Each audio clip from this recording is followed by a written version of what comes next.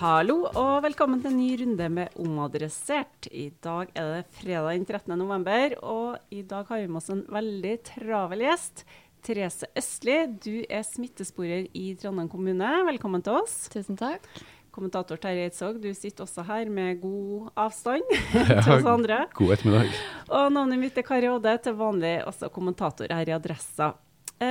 Therese, du 26 år, kommer opprinnelig fra Nittedal i Akershus, eller Viken heter det kanskje nå, og vanligvis fysioterapeut i Trondheim. Men i april ble du headhunta til å jobbe som smittesporer her i kommunen. Kan du bare først bare beskrive en sånn vanlig arbeidsdag som en sånn smittedetektiv? Ja. Dagene jo veldig forskjellige og uforutsigbare. Det kommer jo an på hvor mange smittede vi får, og hvor mange smittede vi har hatt. Men en normal dag begynner med en rapport, hvor vi overfører informasjon fra kveldsvakt, viktig informasjon som vi må få med oss, og oppgaver som står igjen å gjøre. Så starter jo dagen da med å begynne på de oppgavene, og så får vi gjerne da meldt nye positive utover da. Så det en travel og ganske uforutsigbar hverdag som smittesporer da. Men da ringer du opp, altså la oss si at jeg har fått en positiv prøve da, at jeg har korona, og da ringer du til meg, og hva spør du meg om da? Det første jeg spør om jo å forsikre meg om at jeg prater med riktig person, og så spør jeg om du har testet deg for korona, og lurer gjerne på om du har sjekket svaret da. Hvis ikke du har det, så forteller jeg deg at testen du har tatt positiv, og så spør jeg om hvordan det går med deg, hva du tenker rundt beskjeden, og så tar vi det egentlig litt derfra. Ja, hvordan reagerer folk? Det veldig forskjellig. For noen så det som forventet, mens for andre kommer det litt sånn, ja, de har jo testet seg, så de vet jo at muligheten der, men de kunne ikke tenke seg at prøven kom til å bli positiv da. Så for noen så kommer det som en total overraskelse, og de trenger rett og slett litt tid på å hente seg inn for å kunne fortsette samtalen da. Men hvor langt tilbake i tid går du? Jeg kan godt huske hva jeg gjorde sommeren 1985, men hva jeg gjorde forrige torsdag sliter jeg litt mer med. Hva på en måte sporingsdistansen dere prøver å gå opp? Hvis vi har en person som har symptomer, så sporer vi 48 timer tilbake i tid fra symptomdebut. Så det kan jo være ganske mange dager det snakk om her da. Hvis det en person som ikke har symptomer, så sporer vi tilbake 48 timer fra testdato. Og hvis vi i tillegg da har ukjent smittekilde, så ønsker vi å spore 14 dager tilbake i tid for å prøve å finne ut om det noe vi kjenner til fra før, eller om vi kan finne smittekilden den veien da. Det noen stor forskjell på hvor mange nærkontakter folk har hatt, de som smittet nå, og de som var smittet når du begynte i jobben her? Eller hvordan det store variasjoner i det bildet? Ja, jeg opplever egentlig at det store variasjoner hele veien. Noen har veldig få nærkontakter, mens andre har ganske mange, og det føler jeg har vært, jeg kan ikke si at det noen sammenligning mellom nå og da på en måte. Synes ikke jeg i hvert fall. Det noen som du føler at de føler litt sånn skam over at de har fått påvist smitte? Ja, det jo klart at et sånt her type virus som såpass smittsomt, og som en pandemi, det fører jo til på en måte ganske store konsekvenser for de vi har vært sammen med hvis vi tester positivt. Så det nok kanskje det folk føler mest på, at de jeg har vært sammen med, de kan ikke gå på jobb, og de kan ikke være sammen med andre. Kanskje store bedrifter må sende igjen alle eller flere ansatte som gjør at de taper penger. Så det kanskje, jeg tror nok det det skammen går mest på. At du får sånne konsekvenser som rammer veldig mange? Det gjør det, men vi prøver alltid å på en måte forsikre personen om at det ikke din skyld at du har blitt smittet på en måte. Så vi kan jo ikke noe for at vi blir smittet ofte. Det virker nesten litt sånn en tilfeldighet noen ganger at vi var akkurat der hvor smitten var i dag, og da ble det sånn da. Så, ja. Hvor lang tid trenger du gjennomsnittlig på å kartlegge smitteveien til en vanlig positiv? Jeg vet ikke om jeg har noen sånne gjennomsnittstid, det veldig forskjellig. Hvis alt klart, du har kjent smittevei, har vært i karantene fra før, så kan du være ferdig på en halvtime. Men hvis det en del nærkontakter og eventuelt arbeidsgiver, skoler eller barnehager som må kontaktes, så tar det jo fort mye, mye lengre tid. Men det også du etterpå, når du får et sånn oversikt over nærkontaktene, det du da som ringer nærkontaktene etterpå og forteller om at de har vært i kontakt med en smittet, eller hvordan foregår på en måte den neste sirkelen? Vi fortsetter på en måte med arbeidet så langt vi har kapasitet, så hvis det noen andre som har mindre å gjøre, så pleier vi å dele på oppgavene, så vi deler arbeidsmengde på en måte jevnt over alle vi som jobber der da, og samarbeider godt for å nå alle på kortest mulig tid da. Men det sånn at noen føler at folk helt ærlige, sånn, oi, jeg var litt dårlig i form i går, altså dro jeg på 3 at jeg skulle kanskje liksom, egentlig ikke ha gjort det, men jeg gjorde det lell. Føler at de liksom dønn ærlige på at... De aller fleste nok ærlige. Vi har jo hatt situasjoner hvor det på en måte litt sprikende forklaring fra den som smittet og nærkontakter, hvor vi kanskje skjønner at de har nok kanskje ikke vært uærlige med hensikt, men da må vi gå tilbake og kanskje spørre, du stemmer det at det var sånn og sånn i stedet kanskje, og prøve å nøste opp i heller hvorfor de kanskje ikke ønsket å si det med en gang, og kanskje har de husket feil, sånn at vi tror jo ikke at det noen som uærlig med vilje, men prøver alltid å nøste opp i hva skal være grunnene til at de har sagt noe annet enn det som egentlig var da.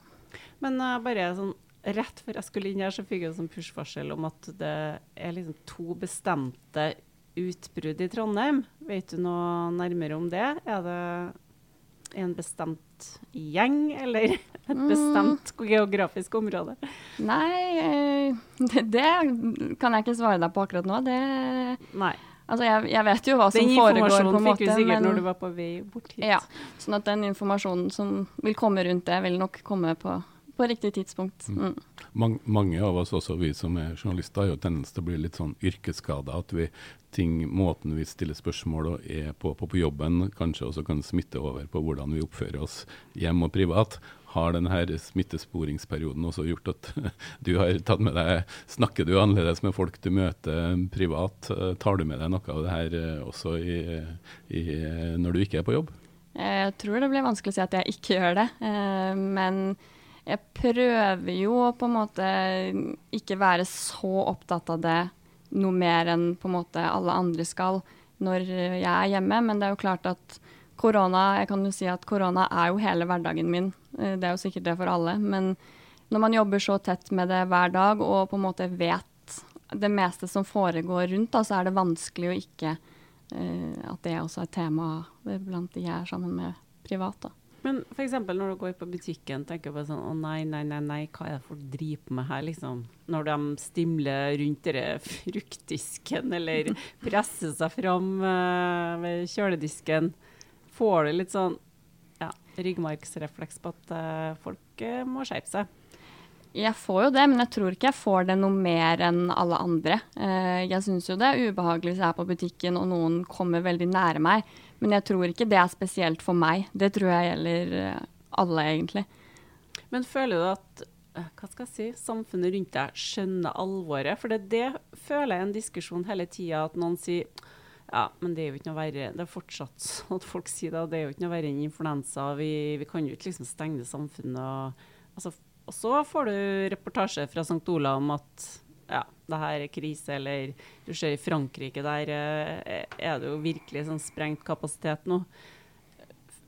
Føler du liksom at folk skjønner alvoret? Det et vanskelig spørsmål å svare på. Vi alle har jo selvfølgelig forskjellig oppfatning av situasjonen utifra hvilken bakgrunn vi har og hva vi driver med. Men nei, jeg synes rett og slett det vanskelig å svare på. Vi alle oppfatter situasjonen utifra vårt ståsted, og om man tar det på alvor eller ikke, jeg vet ikke helt hva jeg skal svare på det egentlig, nei. Men har den jobben som smittesporer gjort at du har på en måte lagt inn noe ekstra skranker i tillegg til 1 meter og de generelle rådene? Er det på en måte er det noen andre typer tiltak som du på en måte ubevisst eller bevisst har innført for deg selv, at det her gjør jeg ikke, basert på den arbeidshverdagen din? Det kan jo hende det. Det er jo vanskelig å vite om jeg på en måte ville gjort de tiltakene for meg selv allikevel, i og med at jeg er helsepersonell. Og om jeg ikke hadde jobbet som smittesporer, så hadde jeg jo kanskje mest sannsynlig jobbet med sårbare grupper i samfunnet allikevel. Men jeg er nok kanskje litt mer forsiktig enn hvermannsen, kanskje. Så det har blitt mindre nachspiel etter mars, for å si det sånn? Ingenting, faktisk.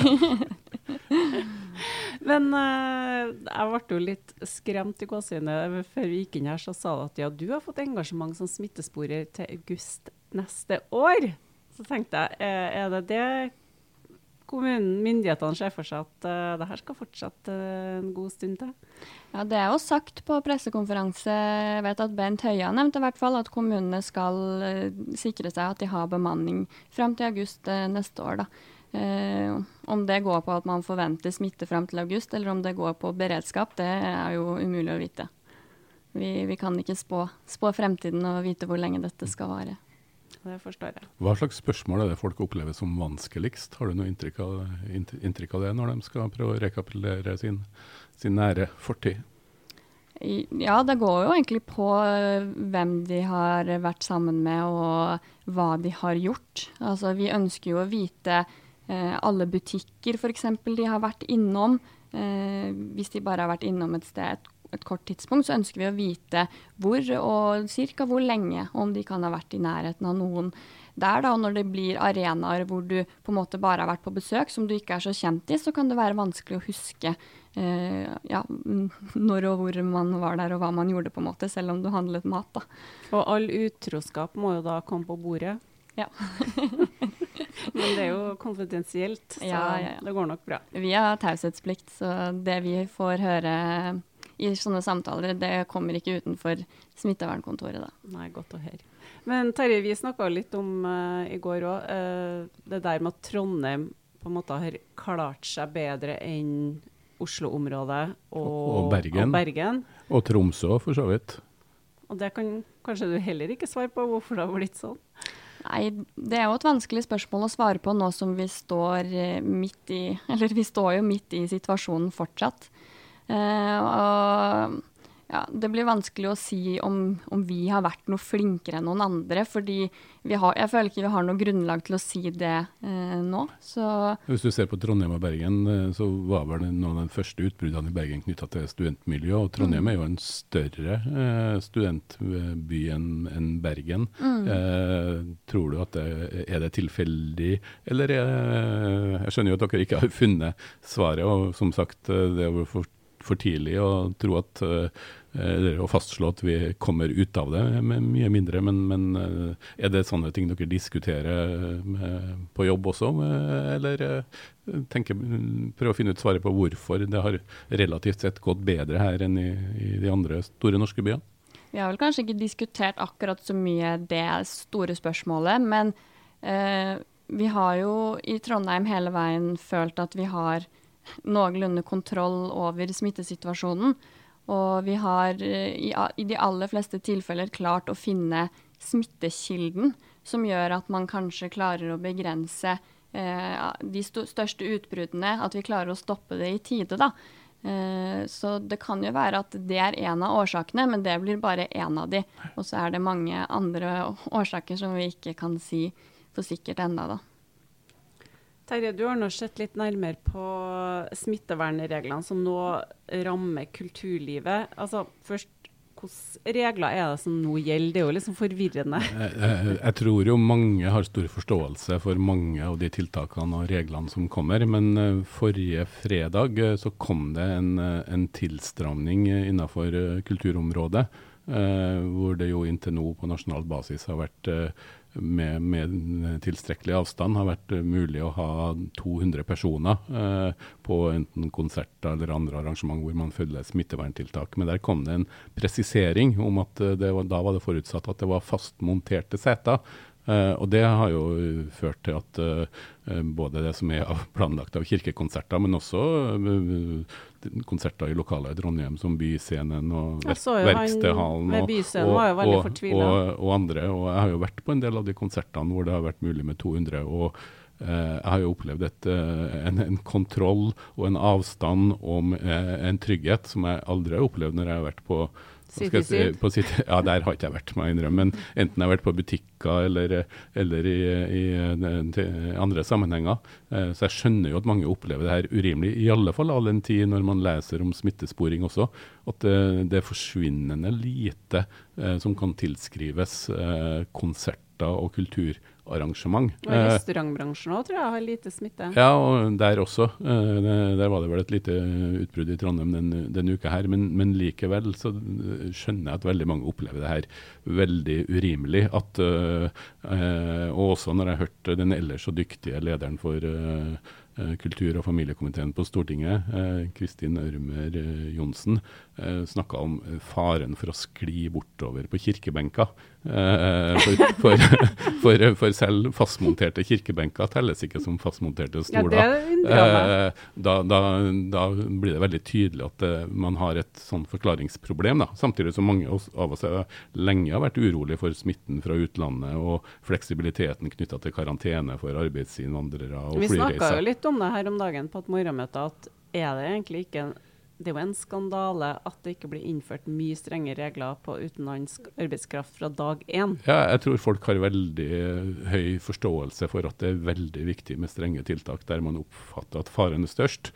Men når man kommer som et område som konserter og kulturarrangement, som mange opplever foregår i veldig trygge formål, så oppleves det urimelig. Og det tror jeg og så skaper det jo et kjempeproblem for de som kjemper for å holde hodet over vannet og med å arrangere ting og få ting til å henge sammen. Jeg tror ikke det er mange arrangement som vil kunne gå i pluss med 50 tilskuere rundt omkring i Norge. Jeg vet ikke, har du vært på noen konserter og den type arrangement i løpet av smittejegerperioden din? Nei, jeg har ikke det, altså. Men jeg skjønner veldig godt den hoderistinga som foregår i kulturlivet, fordi at de opplever tiltakene som urettferdig, rett og slett, og også litt sånn dårlig begrunnet.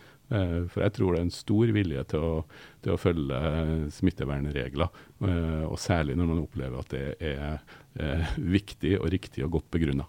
Men på en kirkebenk da, du sitter jo litt tett der, selv om selve benken er fastmontert, så sitter jo litt mer sånn skulder ved skulder enn sammenlignet med kinosette. Det var jo ikke det som var lagt opp til. Nå var det lagt opp til at man skal ha kirkekonserter med Nidarosdomen. Det er vel plass til 1000 mennesker, og så kan man plassere folk sånn at det er 200. Da vil jo ikke folk sitte tett i tett på benkene. Man hadde jo sett for seg at det skulle være minst en meter mellom dem.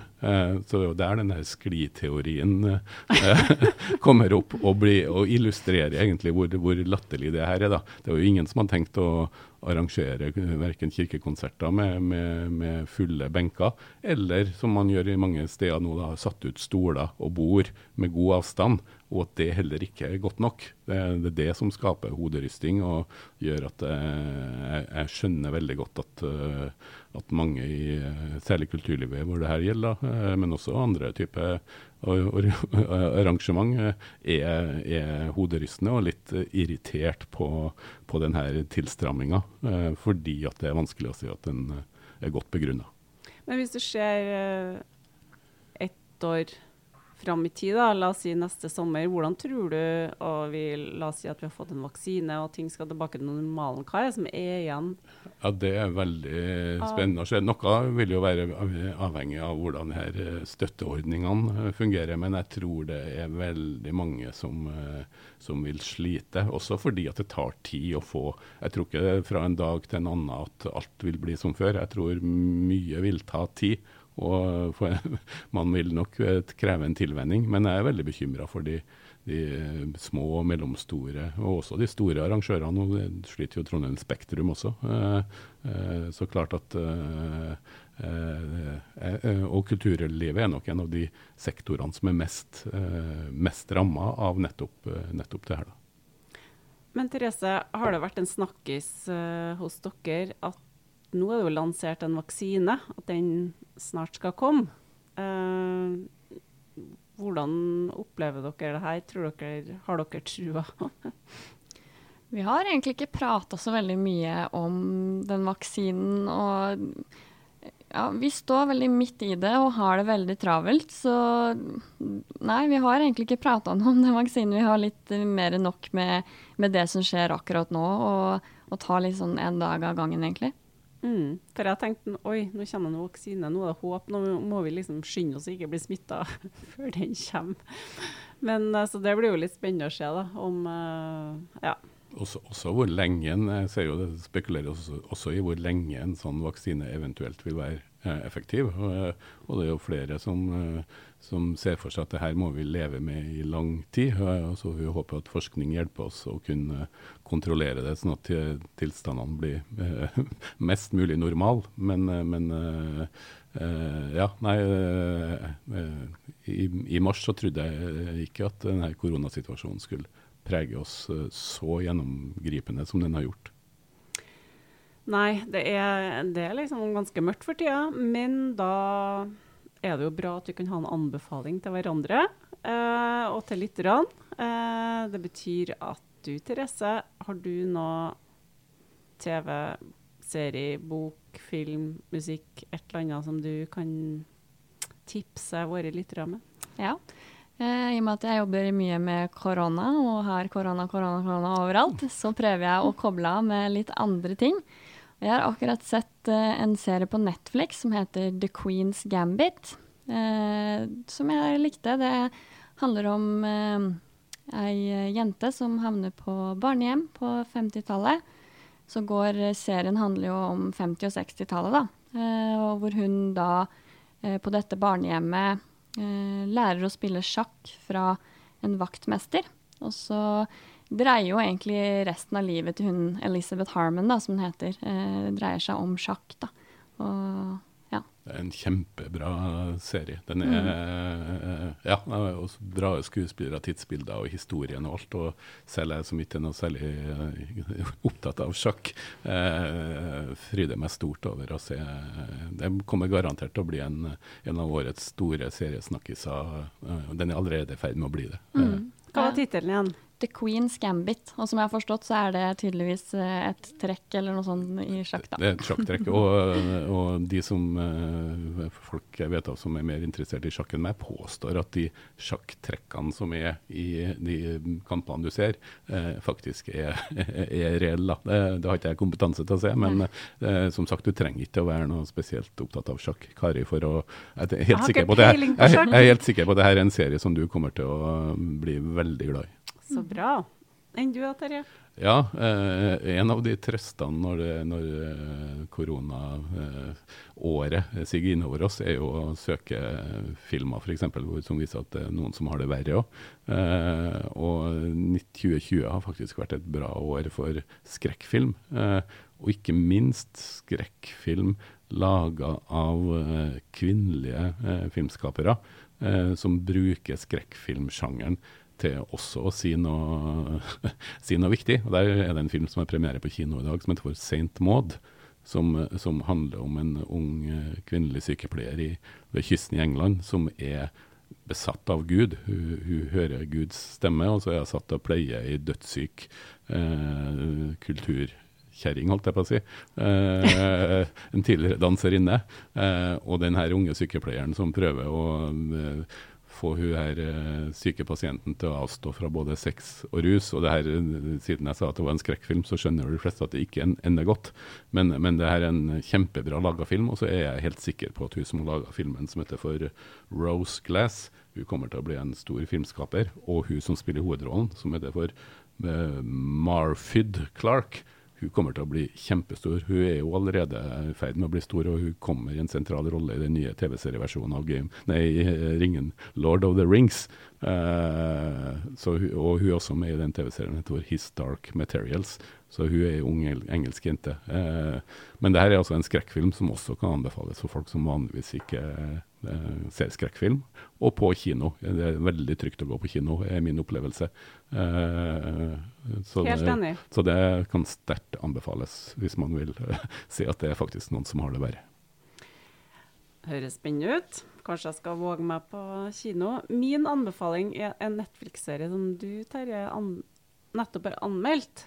En sånn svensk romantisk komedieserie som heter Kjærlighet og anarki. Jeg var sikker på at det ville være noe for deg. Men jeg synes den var kjempebra, og du også synes jo den var bra. Ja, jeg liker den veldig godt. Den tar jo den skandinaviske tidsånden sånn på kornet på mange måter. Jeg synes jo, de har catchet opp veldig mye bra. Den handler da om Sofie som lever et sånn flott, fint liv med en mann som er sånn reklamefilmprodusent. Så det er en veldig sånn fin fasade, de er god råd, fine venner, alt er tipptopp. Og hun får jobb i et forlag med å digitalisere og modernisere det forlaget der da, som begynner å bli litt sånn sirumpa. Og du aner jo kanskje litt at det forholdet til mannen ikke er sånn helt, hun er liksom ikke helt, hun passer ikke helt i den rollen hun har på en måte i ekteskapet og hjemmet der. Men på det nye forlaget da, så, jeg skal ikke liksom avsløre for mye da, men i hvert fall så ender jeg opp med å liksom spille et sånn spill med en sånn ung IT-konsulent som heter Max. Han er veldig mye yngre enn hun. Der de utfordrer hverandre til å gjøre litt sånn syke ting som bryter litt med samfunnsnormene. Og det tror jeg hun liksom kjenner seg veldig igjen i. Og så utvikler det seg litt sånn at konsekvensene av denne challengen de gjør da, de får litt sånn, det blir liksom verre og verre. Men det er veldig mye artige twister. Hadde kjønnsfordelingen vært omvendt, så hadde mange trodd at det hadde vært en MeToo-film, men det er jo ikke det. Nei, men jeg tenkte på det, og MeToo i Sverige, altså hun er jo ganske mye eldre, og ja. Og la seg forføre, eller hun forføre, den unge mannlige vikaren. Så ja, det er mange som får noe å snakke om der. Ja, men den er veldig populær, og den anbefaler jeg å se. Den må se. Den kommer på Netflix nå i november. Så jeg håper jeg vet ikke om det kommer en sesong 2, for den avslutningen var veldig sånn åpen. Alt som er på Netflix legges opp til at det skal komme en sesong 2. Ok. Nei, men godt å høre, da har jeg noe å se frem til. Men du, da tror jeg vi takker for oss. Therese Østli, tusen takk for at du hadde tida til å komme til oss. Nå skal vi rushe tilbake til kontoret i Munkegata, er ikke der dere er lokalisert? Jo, du blir rett tilbake der, så det er masse å gjøre. Hvor lenge skal vi jobbe der i dag da? I dag er det til 3:30. Du er ikke redd for å glemme fysioterapien da? Nei, jeg tror det ligger godt inni der et sted, så ja. Ja, men det høres bra ut. Lykke til videre, og så takker vi for oss, og så høres vi sikkert neste uke. Ha det bra.